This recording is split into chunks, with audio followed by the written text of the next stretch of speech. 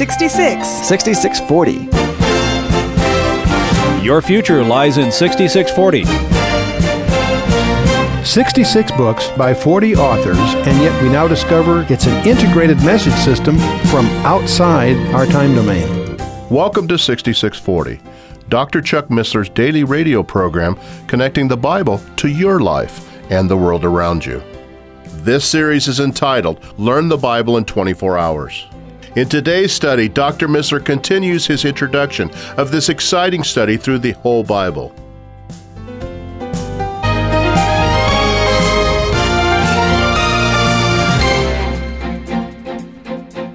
If you take a course in navigation, part of that course will include some elements of spherical trigonometry, in which you can have 90 degrees in each of the angles.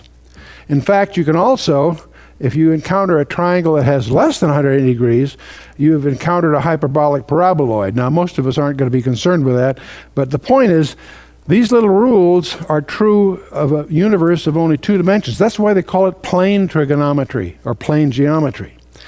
Well, it was those kinds of insights that gave Dr. Einstein his insight when he was grappling with the nature of space. His special theory of 1905 dealt with the relativity of mass, velocity, and time relative to the velocity of an observer. That's the special theory of relativity. But that led 10 years later to his general theory, the general theory of relativity by Dr. Einstein. And we won't get into the math, of course, but it's important for each of us to understand the significance of Dr. Einstein's theory of relativity is that there's no distinction between time and space. That we don't live in three dimensions, we live in at least four. One of those is time.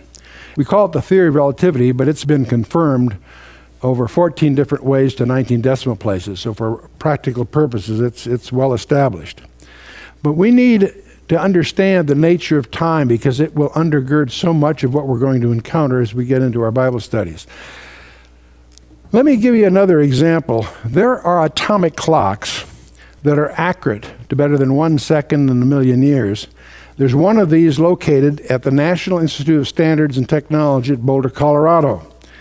There's an identical clock, virtually identical clock, at the Royal Observatory at Greenwich, England. Both these are very elaborate scientific devices that are incredibly accurate. They are accurate to better than 1 second per million years. I'm always reminded whenever I encounter this, when I was on the board of a company that was acquiring a company that made cesium clocks in Boston. When we were in this acquisition, the proud president was presenting to our board the fact that they made these clocks that are this accurate. And I said, I only have two questions as an acquiring director. How do you know? And who cares? Well, the way you know is from the resonance of the cesium atom, and I won't go into that all here. But as who cares? The accuracy of your measurement of time determines the accuracy of your navigation. And these clocks, this kind of clock, makes the global positioning satellite system possible. But the point is, these two super clocks in Boulder, Colorado, and at Greenwich, England, are differing every year by 5 microseconds. The one at Boulder is 5 microseconds a year faster than the identical clock at Greenwich. The question is, which one is correct? And the answer is they both are. The clocks are not inaccurate. Time is different. You see, in Boulder, Colorado is at 5,400 feet altitude above sea level. In Greenwich, England, it's 80 foot above sea level.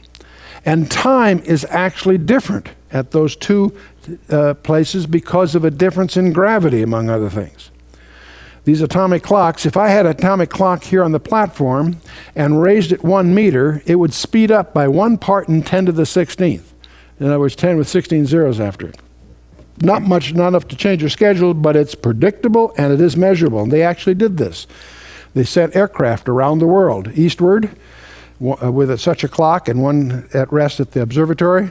They also sent one around the world westward. And they gained and lost exactly what Einstein's theory would have predicted due to the relative motions and so forth. But another example that perhaps will get this across, if you read a physics textbook in this area, they almost always talk about two hypothetical astronauts. And we're going to leave one right here, and we're going to send the other one to the nearest star. If you go out to the night sky, there is a star called Alpha Centauri. It's 4.5 light years away. Light years a measurement of distance. And we're going to send one of these imaginary astronauts to Alpha Centauri and back. Well, Alpha Centauri is 4.5 light years away. So if we send him there at half the speed of light, it'll take 9 years to get there and 9 years to come back. It's an 18-year deal. That's on Earth time. If he takes a clock with him, he'll discover something strange. On his clock, because of the travel and so forth, will speed at a different rate. And since he's traveling at 50% of the speed of light, you can apply the Lorentz transformations to make that correction, and you'll discover that when he gets back, he will end up being 2 years, 5 months younger than his twin brother. Here are 2 astronauts born at the same instant. One goes on this trip, and when he gets back, he'll be more than 2 years younger than his twin brother. And if that doesn't bother you, you weren't listening carefully. This is an example of what we call the dilation of time. Time is a physical property. It varies just as length, mass, and other things vary due to Einstein's theory of relativity. And so to dramatize this further, suppose we could send him, assume we could send him at almost the speed of light, say 99.99% speed of light. 4.5 light year trip, round trip would be 9 years on our clock. On his clock, it would be 33 days. So that gives you a feeling for, it should help you understand that time is not an absolute, it's variable. It's not uniform. Time is a physical property. It varies with mass, acceleration, and gravity, among other things. And this is an insight that is profoundly useful as we approach some of the subjects we're going to talk about in this study. You and I, we now know, exist in more than 3. In fact, the experts tell us we live in 10 dimensions, more than 3. See, all of us think of time as being linear. When we were in school, the teacher went to the blackboard and wrote a line, starting at the left and going over to the right. The left end of the line was the birth of a famous person, the founding of an empire, what have you. And the right end of that line would be the death of that person or the fall of that empire. All of us have made timelines in school. Well, because of that background, it's natural for us when we encounter the concept of eternity, we tend to jump to the conclusion that it's sort of like a line that starts at infinity on the left and goes to infinity on the right. In other words, we think of eternity as having lots of time. Well, that's good poetry. It makes a nice verse in Amazing Grace, the 4th verse and what have you. But it's bad physics. Because, let me ask you a question. Is God subject to the restrictions of mass or acceleration or gravity? Hardly. He is not simply somebody with lots of time, as we tend to imagine eternity, but he's rather outside dimensionality of time altogether. And that is his uniqueness, and he uses that to authenticate his messages to you. That's what Isaiah means when he says, "Thus saith the high and lofty one that inhabiteth eternity." Now, since God has the technology to create us, he certainly has the technology to get a message to us.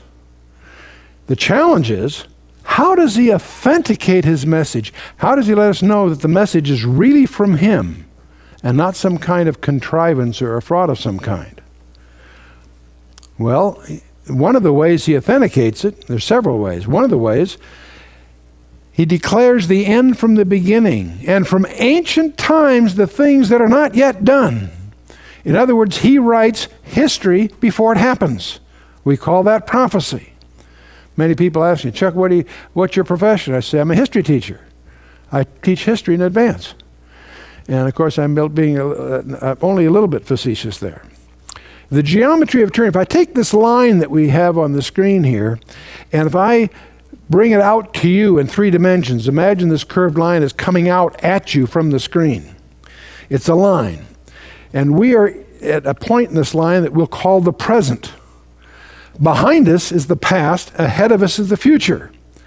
For us, life is a sequence of events. For someone who is outside the dimension of that linear length of time, say an eternity, That person that's outside that line can see the past, the present, and the future simultaneously. Let me give you an analogy. Suppose you're watching a parade, the Rose Parade at the first of the year or whatever your hometown might have. For you, as you're sitting on the curb, around the corner comes the marching units, the bands, the floats, the whatevers.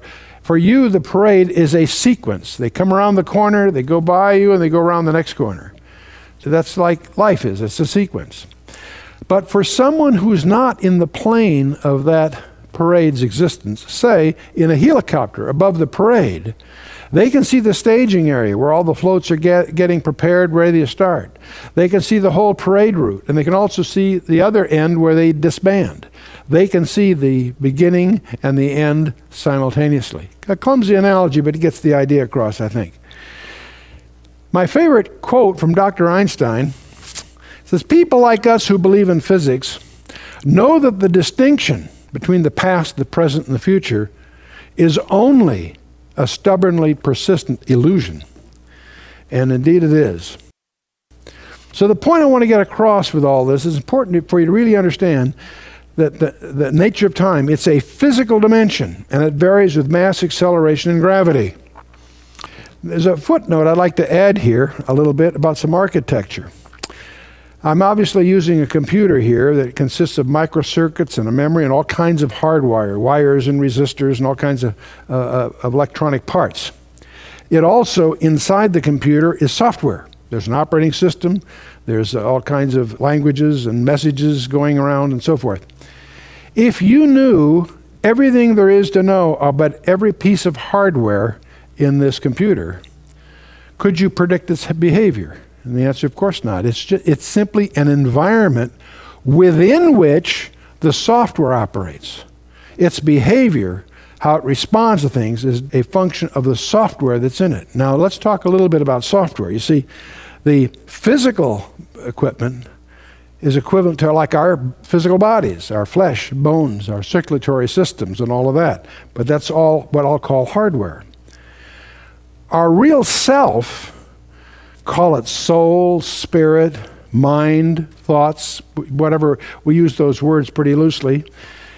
As I look out at the audience here, my frustration is I can't really see you. It's not because the lights are so bright. I can't see you because I can only see the temporary residences that you're in. The real you, as I say, call it soul, spirit, what have you, that's vocabulary, is software, not hardware. Now here's the point. Let's talk a little bit about software. If I take a little diskette, you all have seen one of these little diskettes in our current computer age. If I take a blank cassette and put it on a postal scale, it will weigh about 0.7 of an ounce. But if I load that blank cassette, I've spent hundreds of dollars and load it with 1,000,000 bytes of software, and then put it on that postal scale, what will it weigh? 0.7 of an ounce. In other words, software has no mass. A light switch weighs the same whether it's on or off. It carries one bit of information. But a computer register is the same thing. The information in it doesn't have weight. It has no mass. In fact, I can even send it through the airwaves. The big thing today is wireless because these messages do not require embodiment. They can exist on their own right. So software has no mass. Now, what does that mean? If time is a physical property and software has no mass, it has no time dimension. What that really means is the real you is eternal, whether you are saved or not. The issue is, where are you going to spend it? I want to talk also a little bit more about hyperspaces. That's just a fancy word mathematicians use for spaces of more than 3 dimensions. Most of us have been brought up in school with what we call Euclidean geometry, but one of the most important lectures in mathematics was given on June 10th of 1854 when George Riemann invented a thing called metric tensors. It took 60 years until Einstein could use that mathematics to develop his 4-dimensional space-time that underlies the theory of relativity. Einstein went to his death frustrated because he couldn't resolve some other issues which, if he'd gone to another level up, they would have yielded. And Kaluza and Klein did that in 1953 by using more than 4 dimensions and reconciled light and supergravity in the field of physics.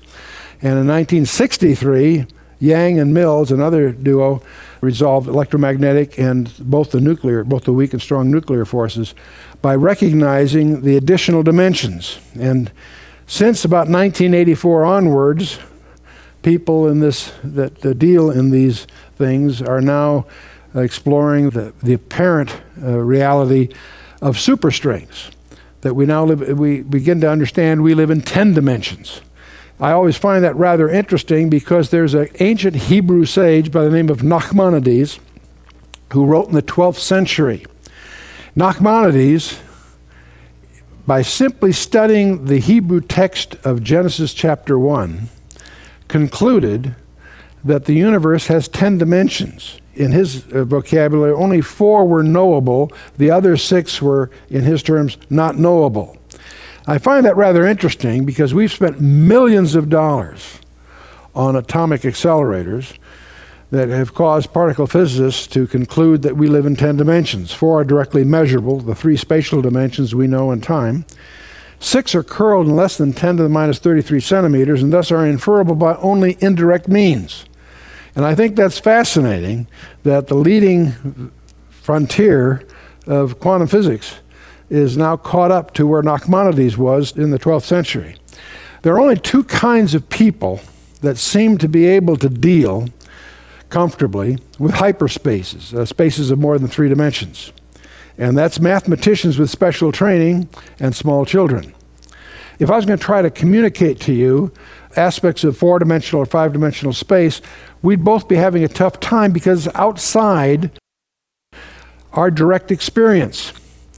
But we can get some feeling for hyperspaces by going down a dimension. As 3-dimensional people, let's examine a 2-dimensional universe with 2-dimensional people living in it. I want to introduce you to 2 friends of mine, Mr. and Mrs. Flatt. I want you to be kind and compassionate here because they have a very serious handicap. Mr. and Mrs. Flatt live in a 2-dimensional world. We are 3-dimensional beings. I want you to notice some of the advantages that we have over Mr. and Mrs. Flatt. First of all, we can, no matter where Mr. and Mrs. Flatt are within their 2-dimensional universe, we can be more intimate with both of them simultaneously than they can be with each other. I could put my finger, in theory, 1/1,000,000th of an inch away from Mr. Flatt and 1/1,000,000th of an inch from Mrs. Flatt. No matter where they are, I can have intimacy with both independent of their spatial relationships because I enjoy that extra dimension. Furthermore, if I should thrust my finger through their 2-dimensional universe, the only thing that they would be sensitive to, they would see what? Not my finger. They would see a ring. They would see a circle. They would see a 2-dimensional representation of this 3-dimensional person that's intruded into the universe. If a sphere tumbles through the universe, they would see it as a point that would expand to a circle and then shrink to a point as it disappears. So we begin to realize that the communication of a 3-dimensional object to the 2-dimensional people has some challenges. How would we go about that? How would you communicate a 3-dimensional object to these 2-dimensional people? By a 2-dimensional projection is one suggestion. So we could try to project, say, a 3-dimensional cube to get it into 2 dimensions to help them understand it. That would be probably less than satisfactory. How would we see a 3-dimensional representation of a 4-dimensional hypercube? There are such things, and you can go on the internet and see them and play with them, but the more you play with them, the more you realize there's no way you'll understand them from a 3-dimensional vantage point without special tools. It's not very useful. Another way you might unravel a 3-dimensional object into 2 dimensions to communicate to Mr. and Mrs. Flatt would be to unravel it. We take our 3-dimensional cube and flatten it, and that would be one way. But again, it wouldn't be too useful. That's actually been done with a 4-dimensional cube. A 4-dimensional cube that's unraveled into 3 dimensions is called a tesseract, or a Hinton cube. There's only one place I've ever encountered it as being useful, and I found it in a very surprising place. Salvador Dali uses a hypercube, in his famous painting, Corpus Christi. I was actually astounded to discover that Salvador Dali was that sophisticated mathematically to really understand the implications of a four-dimensional cube in a three-dimensional space. But we'll move on here. Oh, before we do, Ephesians. I have to call your attention to Paul's writing in Ephesians. Ephesians chapter 3, verse 17 through 19. Paul says that Christ may dwell in your hearts by faith, that ye, being rooted and grounded in love, may be able to comprehend with all saints what is the breadth and length and depth and height, and to know the love of Christ which passes knowledge, that ye might be filled with all the fullness of God. A familiar passage, but I want you to notice something. How many dimensions is Paul talking about? With all saints, what is the breadth and length and depth and height? In the Greek, one of those terms is the term for time, by the way.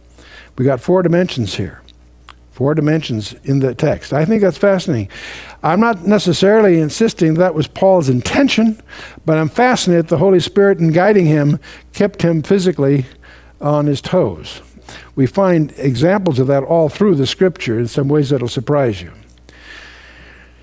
I should mention something. When I first visited Israel, I remember a rabbi pointing out to me, he says, we really won't understand the text until the Messiah comes, but when the Messiah comes, he will interpret the passages. In fact, he'll interpret the very words, the very letters. In fact, he'll even interpret the spaces between the letters. And when I first heard that, I dismissed that as a colorful exaggeration. Until I read, once again, Matthew 5, verse 17 and 18, where Jesus himself says, think not that I come to destroy the Torah, or the law, or the prophets. I come not to destroy, but to fulfill. For verily I say unto you, till heaven and earth pass, one jot or one tittle shall in no wise pass from the law till all be fulfilled. A jot or a tittle. See, a jot is one of the 22 Hebrew letters that you and I would mistake for an apostrophe. It looks like a little blemish on the paper, just a little mark. A tittle is the little decorative hook on some of the letters. This is a Hebraic way of saying, as we might say, not the crossing of the T or the dotting of an I. When I realized the implication of this, it's a call by the Lord himself to take the text seriously. Not one jot or one tittle shall pass from the law. I take this as a call to taking the text literally. And now that leads to another area that I want to just touch on, because it will give us, we're not going to try to get into too much detail here, but I want you to have a respect for some of these topics that are in themselves perhaps pretty controversial. Are there hidden messages in the Bible? Well, the Bible says there are. In Proverbs 25:2, it says, it is the glory of God to conceal a thing, and it's the duty or honor of kings to search out a matter. Rabbi Cordovero in the 16th century records that the secrets of the Torah, that's the Hebrew term for the 5 books of Moses, are revealed in the skipping of letters. There are lots of hidden messages in the Scriptures, but we're going to just focus on one called the equidistant letter sequence. What on earth is an equidistant letter sequence? Well, let me give you a contrived example here to get the idea across. Rips is one of the scientists in this area, by the way. But anyway, Rips explained that each code is a case of adding every 4th letter to form a word. Now, in this particular contrived example, if you take every 4th letter, an R, an E, an A, a D, a T, H, E, C, O, D, E, it spells a message itself. It says, read the code. Now, in this case, it's just a simple contrivance, but to get across the idea that you can have a message embedded in another message that is hidden. It has to be found by knowing what spacing to use and so forth. Now, with a computer, that's easily, you can try all spacing to see if there's a message there, to see if something's going, and that's exactly what they've done. I want to share with you a discovery, or I should say a rediscovery, by Rabbi Weismandel, who was between World War I and World War II. He made some discoveries in his study of the Hebrew text, which is a rediscovery of things that the ancient rabbis knew long before. He noticed some footnotes in some ancient documents he looked at, chased them down, and discovered something interesting. This is the book of Genesis, the opening passages of the Bible. Now realize that the Hebrew goes from right to left. We would look at it as going backwards. You should understand that all languages flow towards Jerusalem. Countries that are west of Jerusalem go from left to right. Greek, English, German, Russian, whatever. Countries that are east of Jerusalem go from right to left. Hebrew, Arabic, Sanskrit, and others. But the main point is, I don't know what you do with that piece of information, I just throw out because I think it's colorful.